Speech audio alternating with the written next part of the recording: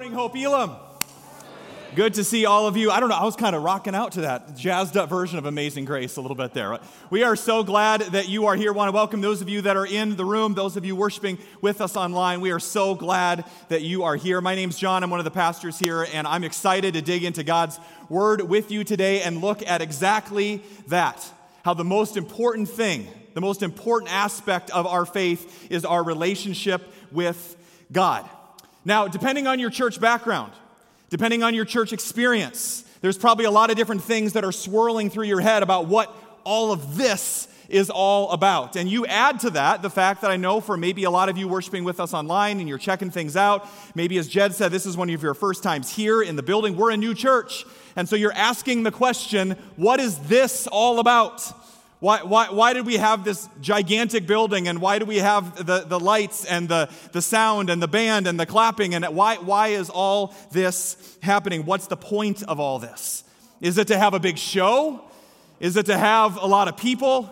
Is it to have a concert every week and put on a show in that way? Is it I have to come and be a part of Hope Elam? Do I have to look a certain way? Do I have to act a certain way? I mean, what's this all about? And because we're new, a lot of people are asking that question. What is this church all about? And let me answer that question loud and clear. It's about Jesus. Can we say Jesus nice and loud? Jesus.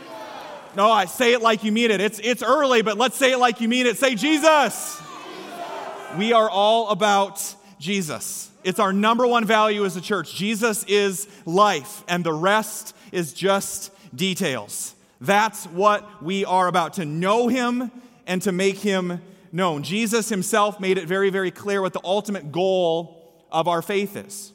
It's not to look a certain way or talk a certain way or belong to a certain type of church or have a certain worship style or whatever it is. It is to know him. In John chapter 17, let's read this together. Jesus himself says, the Apostle John writes this. Let's read it together. Now this is life, that they may know you, the only true God, and Jesus Christ, whom you have sent. You want to find life? Find Jesus. It's that simple. You want to find life? Find Jesus. Not church attendance by itself, not a list of rules being followed, not being a better person, but knowing Jesus. Knowing Jesus. That's why we exist. And so a lot of other things fall along the wayside so that we can get people connected to Jesus Christ. And for those of you that were worshiping with us last week, online or in person, we got a glimpse of that. From time to time, every week, the Spirit's moving here at Hope Elam. Amen? And we don't know exactly what the Spirit is going to do from week to week. And so we had a dear sister that was here worshiping with us last week, and she felt the Holy Spirit moving and at work in her life. We believe that he was doing that long before she ever got to worship. And she felt the Spirit moving and leading her to put her faith in Jesus Christ for the first time. And it just so happened to be during Pastor Hurst's sermon. And so she wanted to take that step, and so right then and there, we walked her through it, and this congregation has a brand new sister in Christ. Praise God.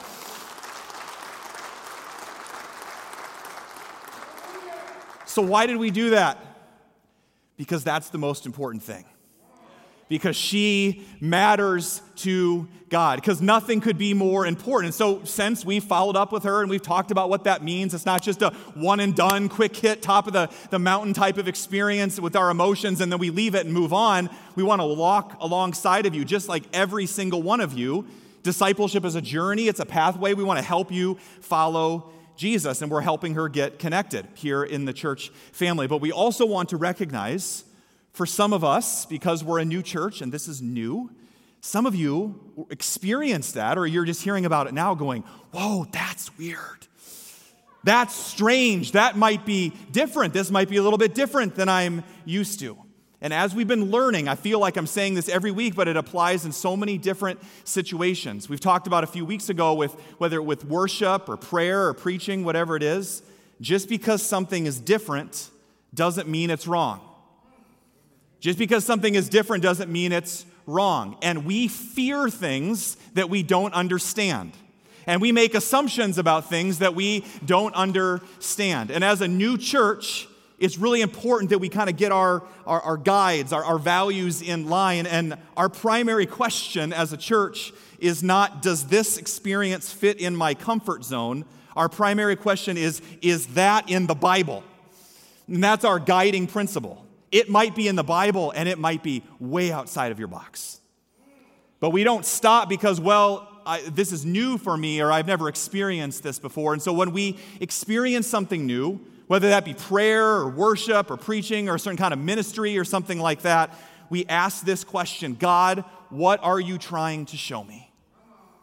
That's what mature disciples do. They don't push it aside and say, that doesn't fit my box. God, what are you trying to show me? And what the Lord reminded me last week, I don't know about you, but he reminded me, is that the Spirit works in many ways, not just those I'm familiar with.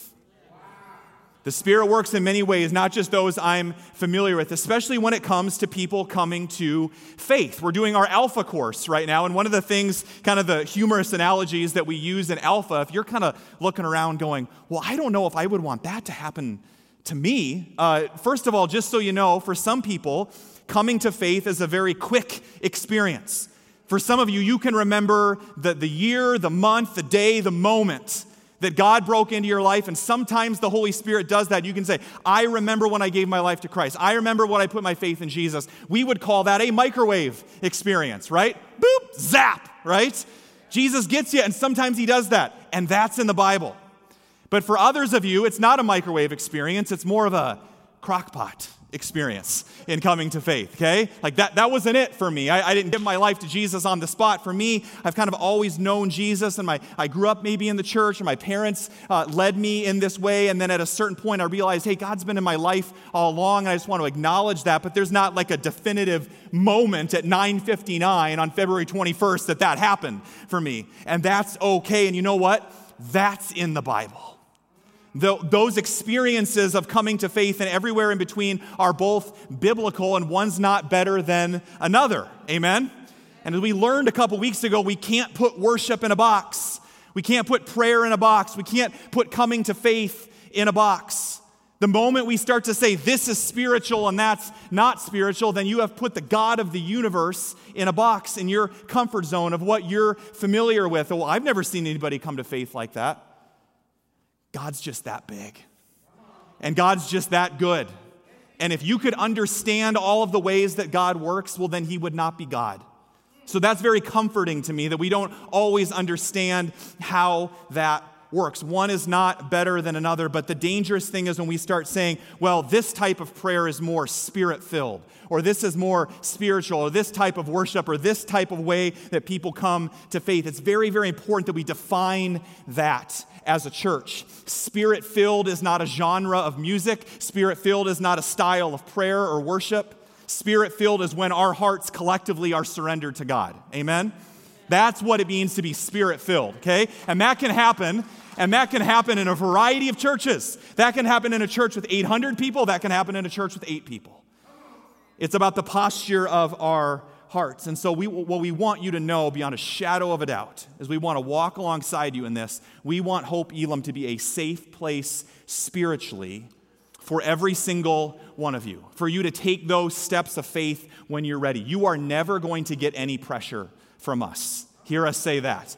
The Holy Spirit moves, and it's our job to follow. And sometimes you see the worship team doing that. Sometimes you see us as pastors doing that. And I will say this about my friend and my brother, Pastor Hurst. I am so glad that in the moment he was open to the Holy Spirit's leading in that. I am so thankful for that, okay?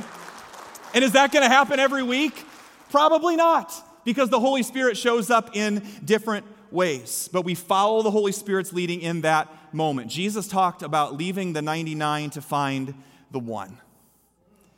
Every single one of us matter to God.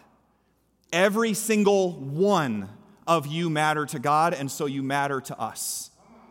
You experiencing Jesus Christ is way more important than either of us getting through our sermon notes. Somebody experiencing Jesus Christ and putting their faith in him is way more important than us having the worship go the way that we thought it was going to go. We make our plans. God determines our steps. He's the one that sets the course. And so if there's any ways that we can be praying for you, if you're like, I don't really feel comfortable like putting my faith in Jesus in a public setting in front of a bunch of people, that's totally fine.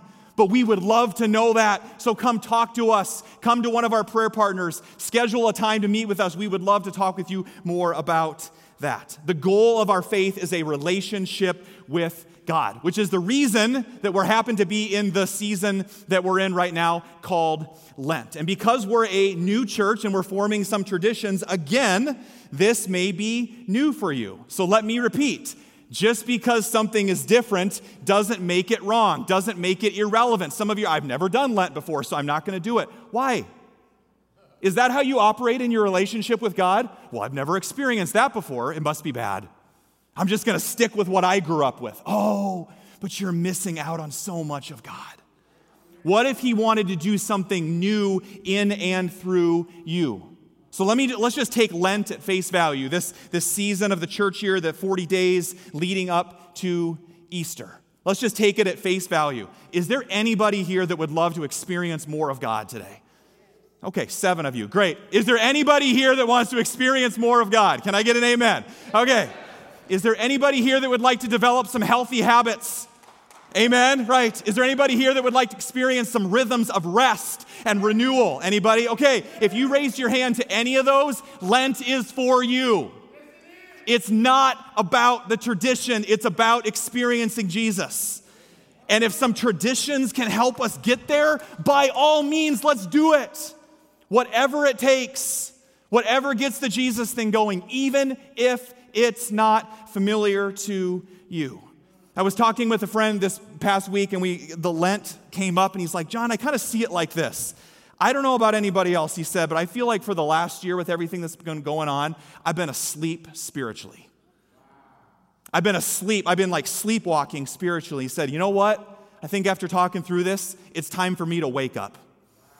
It's time for me to wake up. That is the essence of Lent. If some of you have been sleepwalking through your faith, it's time to wake up. It's time to get reconnected. And we want to offer you some very specific, concrete ways to do that. We want to just talk about it. We want to point you in some direction. So go ahead and go to the next slide. These are just some things we want to challenge you with during this season. If weekly worship is not a priority for you, whether in person or online, our prayer is that it would become that. It's spiritual exercise. It's a get to, not a got to. It's how we connect with each other weekly and stay connected. Maybe as Pastor Hurst said earlier, it's community. It's saying, I'm gonna come to page 2, whether online or in person. I'm gonna plug into one of our many small groups here at Hope Elam. We also have a Lent devotional that's specific for Hope Elam, and it takes you to different locations around the city to experience God in new ways. This is available for download online and at the Welcome Center. This is an excellent way to see God in the midst of your everyday life. It'll take you 10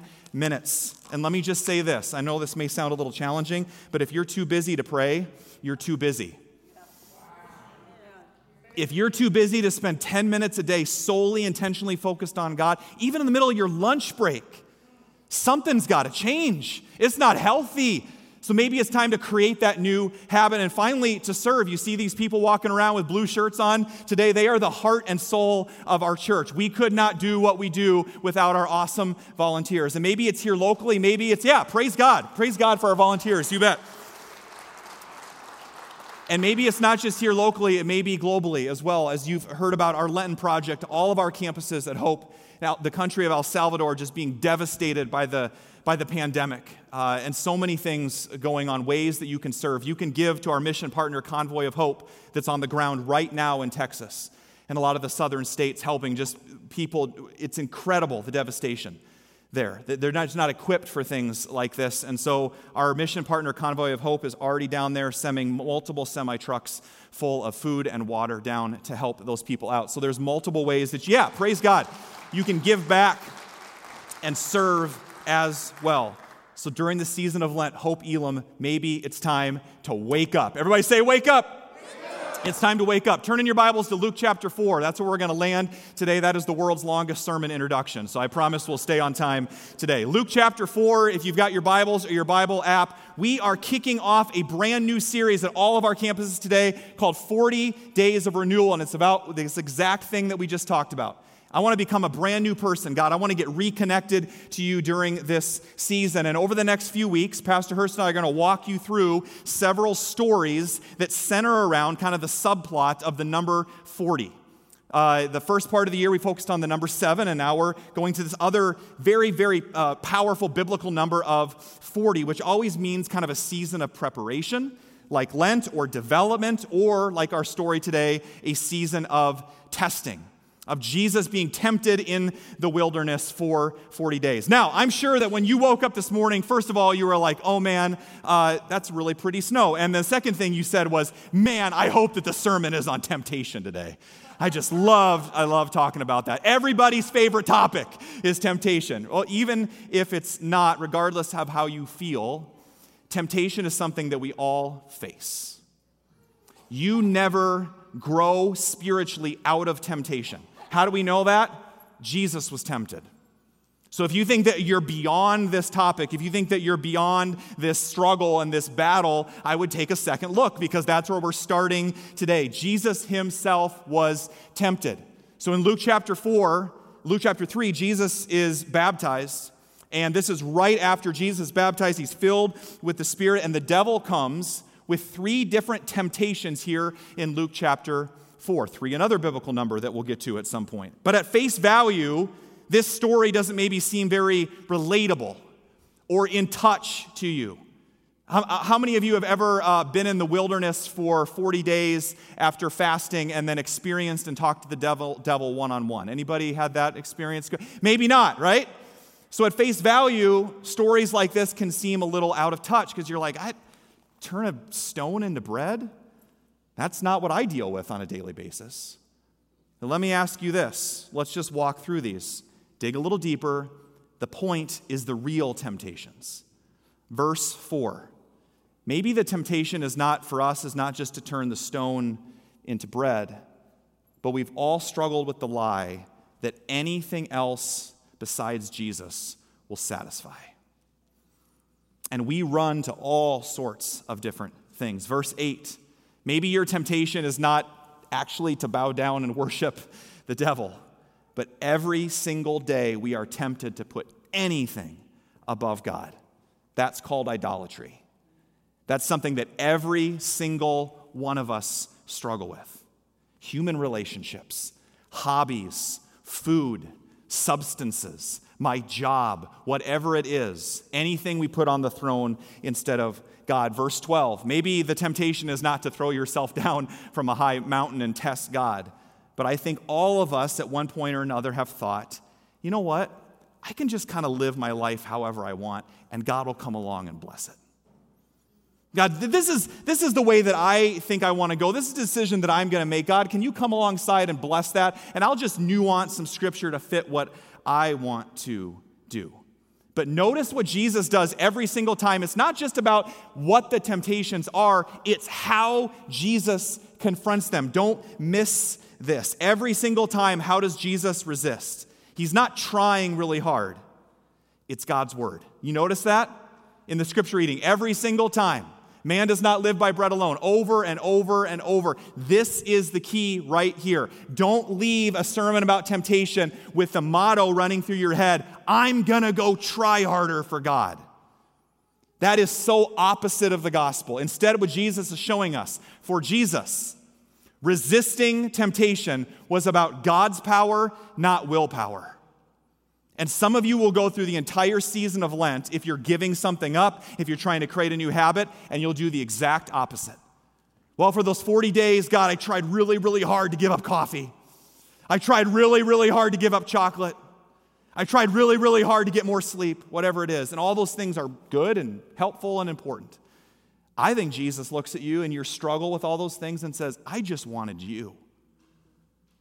I just wanted you. And it's not about being good enough or trying harder willpower. It's about God's power. Notice when tempted that Jesus doesn't even mess around with it. He doesn't even flirt with it.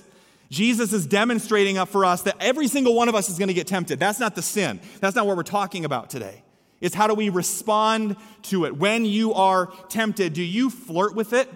Do you play around with it? I want to give you a little behind-the-scenes thing here. Pastor Hurst and I, as we're getting to know each other, you want to know what one of his favorite sayings is?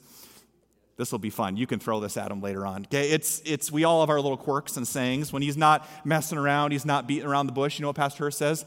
I ain't playing. You ever heard that? I ain't playing. Okay, and the reason I bring that up, Jesus ain't playing.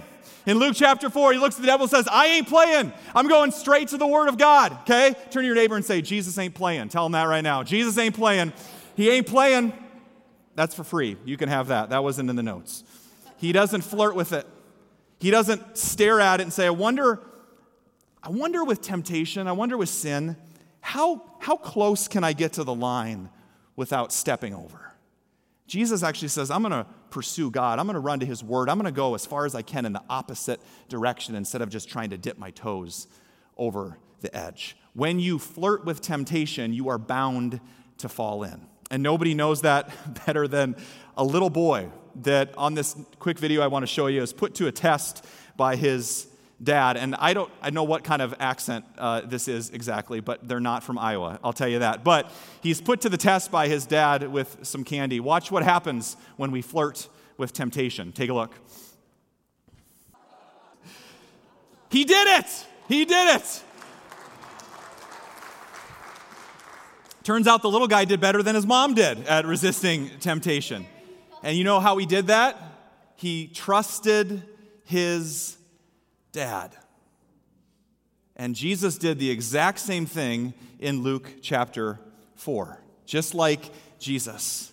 You might say, well, John, that's cute. And I don't know what that accent was. I think it was Minnesotan. You might say, okay, that's cute and everything, but that's candy. Yeah. What's your candy? What's your candy? What are the things that you run to when nobody else is watching? The little lies, the temptation that his mom was kind of testing him with. He won't know. He won't find out. What are the things that call out for your attention when you think nobody else will know about? Because the older we get, the temptations are not on a plate. They're on our hearts and our minds. What are the things that are going on in your life right now that you are convinced nobody else knows about? Well, I know one other person that knows about it, and it's the God that knows everything about you. And He wants to set you free today.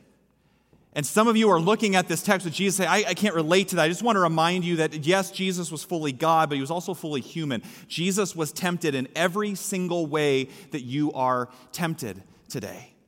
But if you have a hard time relating with that, there's countless other stories in the Bible of humans just like you and I, men and women just like you and I, that struggled with the same things that we struggle with. Whatever your candy is, whatever that temptation that's right in front of you is, just like a man named David. And so I want to take a detour back to the Old Testament and say, well, maybe we can relate to David. He's a man just like us. Yes, little slingshot shepherd boy David becomes the king of Israel. If you have your Bibles, go to 2 Samuel chapter 11. That's where we're going to be for the rest of our time today. And we're going to look at the story of King David behind the scenes. In fact, if you were here for Ash Wednesday, you know that our scripture that night was Psalm 51.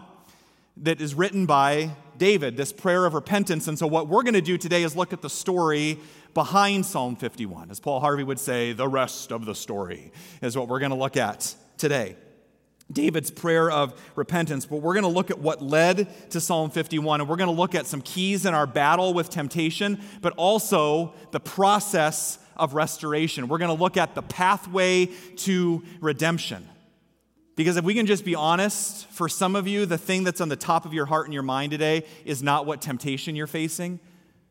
For some of you, the biggest thing you're struggling with right now is regret, is guilt, is shame over something that happened last week or 30 years ago, the mistake you made in college, the person you hurt, the relationship, the breakup, the divorce, the substance abuse, whatever it was, and there's so much guilt and shame out of that today. Not only do we learn how to deal with temptation through David's story, but we also find the pathway to restoration. Okay, so we're going to do kind of a David Letterman type thing here and do a top 10 list, and I promise we'll fly through this, okay? The top 10 keys to resisting temptation and restoration. We start in 2 Samuel chapter 11, verse 1.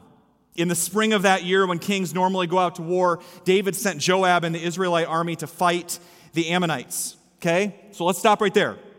Before anything happens, we know that David is not where he normally is. He is at home. He's not out with his comrades. He's alone. He's most likely relaxed, and he's not focusing. And there's nothing wrong with that unless David realized it was the perfect setup.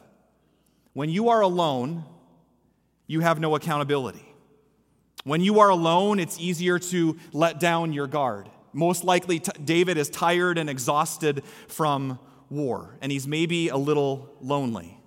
And that's when he notices the lady. Let's pause right there. Do you know what your triggers are when it comes to temptation? Key number 1, know your triggers. Before the battle of temptation even starts. A mentor taught me this really helpful acronym one time. It's HALT, H-A-L-T. Hungry, angry, lonely, or tired. If you're any of those things, HALT. Don't make any decisions. Okay? That's a really helpful acronym for me, as there are times when I want to give up, when I want to quit, when I've got a big decision. I'm hungry, angry, lonely, tired. Not going to do it. I'm not in my right frame of mind in that situation. I'm not going to take a step forward. I'm not going to act on that impulse or that feeling. H-A-L-T, but David does. The temptation's not the sin. It's when we act on it. So number 1, know your triggers. When are you most vulnerable? Is it late at night? Is it when you're all alone? Is it when your spouse leaves for a business trip? Is it in front of the computer? What are your triggers? You know those, and most importantly, God knows those, so talk to him about it. Verse number 2, late one afternoon as he was out over the city on his patio on the top of his roof, he noticed a woman of unusual beauty. That's how I describe Tiffany every single day. She has unusual beauty. Taking a bath. Verse 3, he sent someone to find out who she was, and he was told she is Bathsheba, the daughter of Eliam and the wife of Uriah the Hittite. That should have been the end of the story. There should be no rest of the story. Know your triggers. How about when they're right in front of your face? Anybody in their right mind, it should have ended right there, but David went with his feelings. The second key we learn from what David didn't do. Key number 2, resisting temptation tomorrow starts with a decision today. There was something in David's heart that was still up in the air about this, that maybe adultery was still an option, that taking another man's wife was an option. But if that decision was already made, it's not an option. What do we mean by that? Do you wait to the moment that you're tempted to decide what your non-negotiables are? To know what God says? When it comes to situations where there is potential for temptation, is your general attitude, well, we'll kind of wait and see what happens. We'll kind of see how I'm feeling in the moment. Or have you decided ahead of time what those boundaries are? These are the boundaries that I'm going to honor God with. You know, I'm going to go out tonight, so we'll just kind of see what everybody else is doing. We'll see how the night goes. And that was David's mentality. Because as David found out, here's our next key. Number 3, following feelings alone rarely ends well. Following feelings alone rarely ends well. There is a prevalent belief in our culture today that says your feelings are the ultimate truth. Are the ultimate truth. And don't hear me wrong, feelings are very, very important. But the prevalent belief in our culture is that for you to resist those urges and those feelings or to fight those, somehow you're not being authentic to yourself. You know, be you. Everybody's trying to be you. And when you have feelings and urges and desires, when something pops into your mind, just go with that. Now, let me be very, very clear. This is a helpful way for me to understand it. Your mind will always be a battlefield. Your mind will always be a battlefield, but you are its commander, not its slave. Read that again. Your mind will always be a battlefield. You're going to battle temptation for the rest of your life, but you decide which thoughts you take captive. You decide which of those you surrender to Jesus. You are its commander, not its slave. You are not a slave to the impulses and the random feelings and urges that come into your heart and your mind. If you act on every single one of those, you are led by your flesh and you're not led by the Spirit. And as a follower of Jesus Christ, you have crucified your flesh. It no longer lives. Christ lives in you. So you surrender those to Jesus. Feelings are very important. They're just not the truest thing about us. Think about it this way. It's like a train, right? When a train's going, there's a train that's in the front and then all the ones in the back. Biblically, God says, I want you to have these convictions that are based on God's word, that are based on the Bible. That's the front car of the train. That leads and guides every decision that you make. Then we go to other trusted people. Do you have people in your life that you can reach out to for wisdom? And then an important thing to factor in is how you feel about it. We don't want to just throw that away. God gave us those feelings for a reason. When you have feelings in worship, when you feel God's presence, that's really important. But that's not the lead car. The lead car is God's word and the convictions that you have, then godly wisdom from other people, trusted people, and then your feelings. Here's what you and I do. We flip it around. I felt like doing it. It seemed like the right thing to do. It's what everybody else was doing. Oh, maybe I'll ask some people on Facebook what they think. And if I get around to it, maybe I'll ask God, but I already went with it. And it's dangerous when we flip that around. Whether it's how should I spend my money, or what boundaries should we have in our dating or our courtship, or should I look at that website or not, or should I just be done with my marriage? Which order do you use in your decision making? How do you make decisions? Instead, this is a really important thing to remember. Go ahead and go to the next slide. Discipline. When we talk about having a disciplined mind, God has given you a spirit of discipline, Paul says to Timothy. Discipline is choosing what I want most over what I want now. Discipline is choosing what I want most over what I want now. And what I want most is the deeper joy of pleasing God. I want a prize that's deeper than what my feelings and urges are telling me. And I can't decide that just in the moment. Ask David. David, are you glad you went with your impulses in that moment when you saw Bathsheba taking a bath? Are you glad? You just led with your feelings? And because David is powerful, because he's the king, he can do anything he wants, he calls for Bathsheba, Uriah's wife. He sleeps with her and he sends her away. And nobody needs to know, right? In verse 14, he arranges for Uriah, one of his key leaders in his army, his own army, to be sent to the front lines. Why? Because if he's dead, he can't find out. Verse 17, Uriah is killed, and that leads to key number 4. Darkness can't drive out darkness. Sin can't solve another sin. Or, as your mom taught you, 2 wrongs don't make a right. It's right there in the Bible. You can't cover up one sin with another sin. You can't drive out darkness with darkness. So David then takes Bathsheba to be his wife, and as you go along in the story in verse 27, this is a powerful statement. The Lord was displeased with what David had done. And there's key number 5. No one is above sin.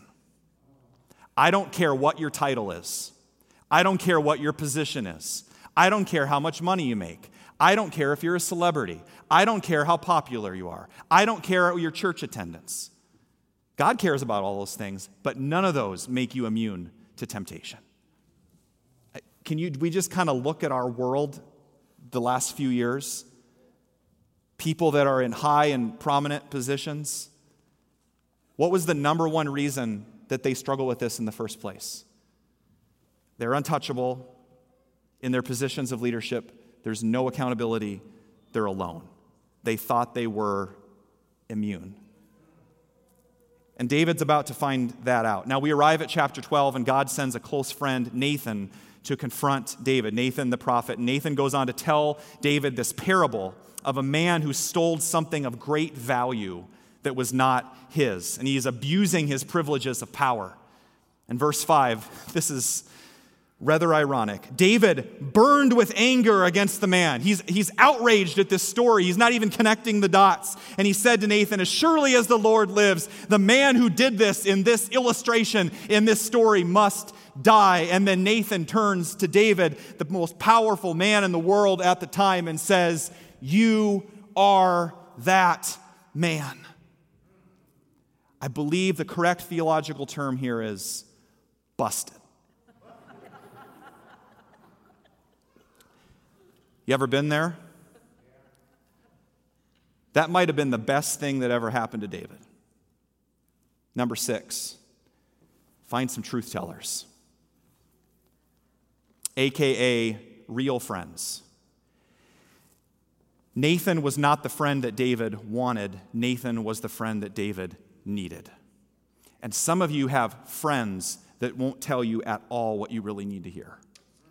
If you find somebody that is willing to tell you what you need to hear, even if it hurts, keep that friend close. That is a real friend, okay? That is a Nathan type of friend. One of the best ways that we can battle temptation before it starts is to have an inner circle. Not big, but just a few people, 2, 3, 4 people that know you, that have access to your life on a regular basis that you can come clean with. One of the best things I started doing about 5 or 6 years ago is I've got 2 other guys, just the 3 of us, and we meet every single week. And the greatest gift that they give to me is that I can be John. Because pastors are human beings too. And we have struggles, and we have fears, and we have doubts. Do you have a group? Do you have those people that you can be real with? They need me, and I need them, and I can be real, and I can be broken, and I can be imperfect, and I've confessed things to them. I say, here's what I got going on, and here's what I get back from them. You're forgiven. There's no condemnation for you. We love you. And John, stop it. That's not who you are.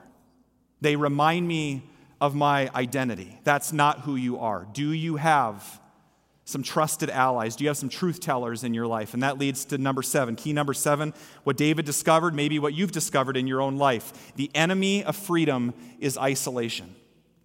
That's one of the reasons that every single person, Pastor Michael and I have been on the phone, on Zoom, every single day for the last few months, calling you, checking in with you, talking to people. And one of the questions we ask again and again and again, are you in community? Are you in a group? The number one tactic of the enemy is to get us alone and isolated. And I understand that's difficult during a pandemic. It is one thing to be isolated. It is another thing to not have any friends.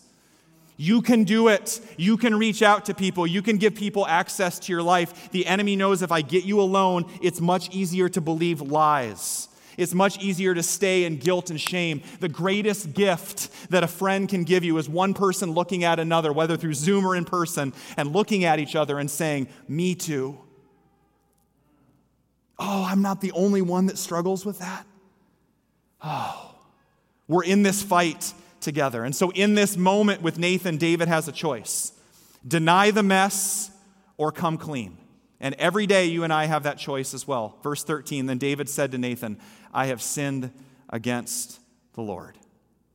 Key number 8, confession is the first step to restoration. Confession is the first step to restoration. Because David came clean, we have one of the most beautiful prayers, what we looked at on Ash Wednesday. Psalm 51. David prays this simple prayer. Let's read it together. Have mercy on me, O God, because of your unfailing love. Because of your great compassion, blot out the stain of my sins. When's the last time you prayed, God, have mercy on me? When's the last time that you said the 2 words that will transform any relationship, your spouse, friendship, parenting, coworker? 2 words that will transform any relationship. I'm sorry. Have some of you been there where you've been in the heat of a battle or heat of an argument and one of you just says, I'm sorry, and all of a sudden the walls of tension just come crashing down?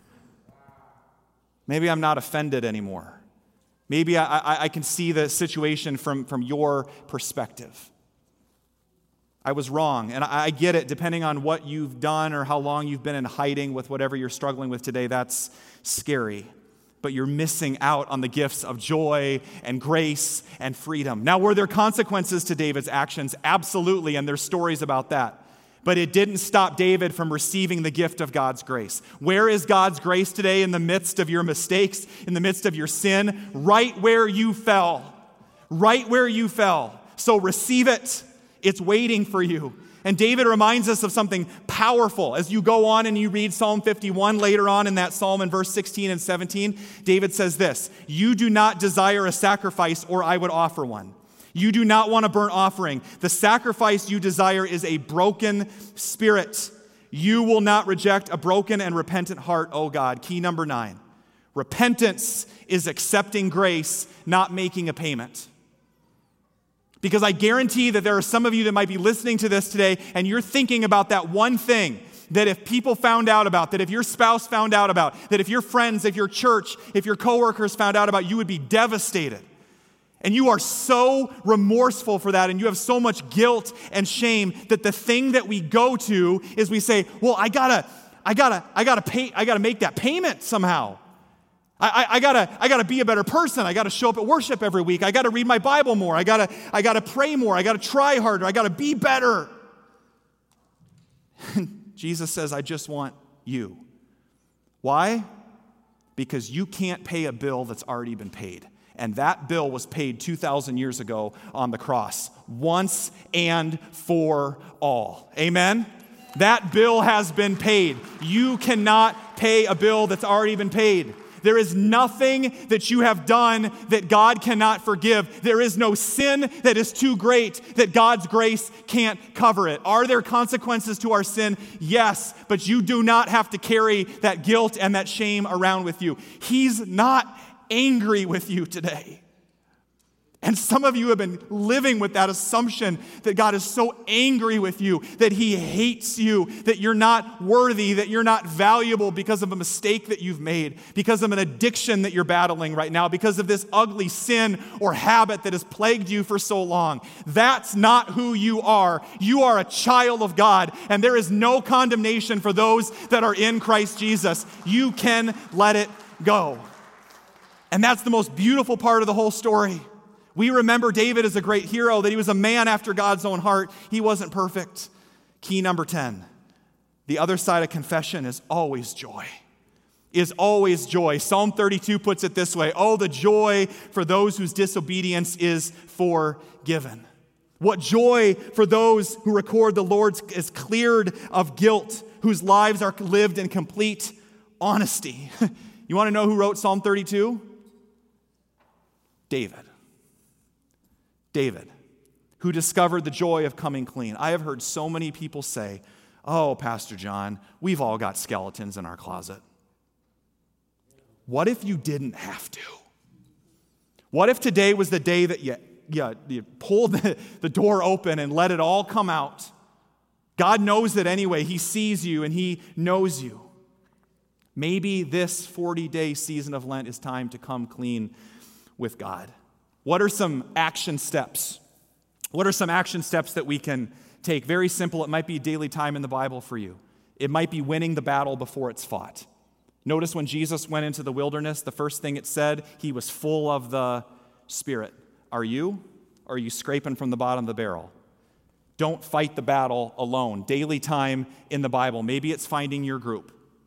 Maybe it's finding some trusted truth tellers in your life that know you. If you need help with that, call us. We can help you get connected. Number 3, maybe it's time to come clean. Sit down with your spouse. Have the conversation. Call your mom, call your dad, call your sibling, make the call, write the letter, send the post, set up the meeting. It's time to come clean. And last but not least, maybe it's about seeking help. One of the biggest myths out there is that counseling is somehow for those that are really, really messed up and have issues. Well, let me break it to you. You are messed up and have issues. I am messed up and have issues. Counseling should be as normal as coming to church. We're broken, and you can't do it alone. What's your next step today. That's what Lent is all about. It's about waking up. It's about having a fresh start and discovering God's grace. You are a child of God. And so what we're going to do is, I'm going to actually invite you to stand right now, and we're going to end in prayer, and then the worship team is going to lead us in a final worship song. And what we're going to do is we're just going to pray a simple prayer of confession. We're not going to call you out. We're not going to put pressure on you. God knows everything about you. He sees you and He knows you. And there are certain messages that are hard to hear, but they're really, really important. And the reason we're talking about this today is because there's joy on the other side. There's joy on the other side of confession. And Jesus wants to set you free. And you might feel today like you need to pay the penalty, like you're guilty, like you're ashamed, like you need to go to the cross. And you know what the devil does? He just pounds at us.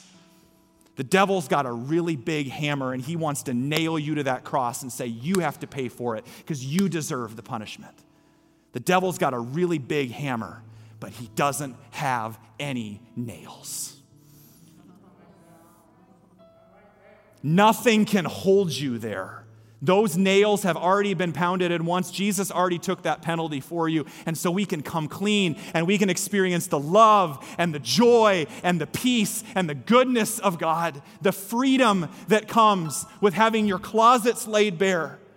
That God, you know everything about me, and there's a few other trusted people in my life that I've come clean with, and I don't have to hide anymore. I can live in freedom, just like David. I can be set free from all of my past and all of my mistakes and all of my guilt and all of my shame. And so if you feel comfortable, just open up your hands in a posture of surrender. Remember, being Spirit-filled isn't a genre or a style. Being Spirit-filled is surrendering your heart. And so we're just going to pray together. If you want to pray along in the silence of your own heart, please do that with me. Jesus, as we start this season of Lent together, we want all of you. But first, God, we want you to empty us of ourselves. And so right now, God, those things that we know that maybe nobody else does except you, we name those in our hearts. And Jesus, we claim that promise today that if we confess our sins, that you are faithful and just. God, we feel the enemy just pounding at us with condemnation. We feel the enemy reminding us of those past mistakes and those past failure. It feels like he's got a really big hammer, but there aren't any nails. Jesus, you took the nails for us, and so we confess these things. We bring these things to you. As our hands are open, our hearts are open to you. Jesus, we give you full access to our lives. Every room, every closet laid bare, every part of our lives.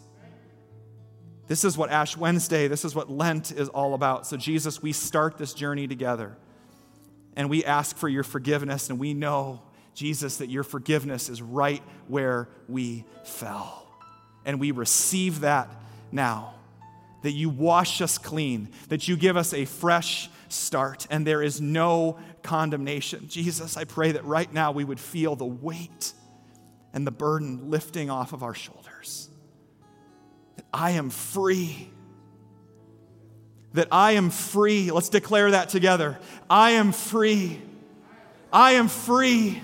I am free, Jesus. And I pray that as we say that we would believe it, because of your power, not because of willpower, not because of trying harder. And so we open our hands and our hearts to you, and we receive that grace and that forgiveness and that victory in you, Jesus, today. And we say that we want to build our lives on you, on your love, not our willpower, our efforts, our trying harder to resist temptation. We build our lives on your love. God, we open our hearts to you, we worship you, and we thank you, God, for your love. We pray all of this in your name. Amen. Let's worship together.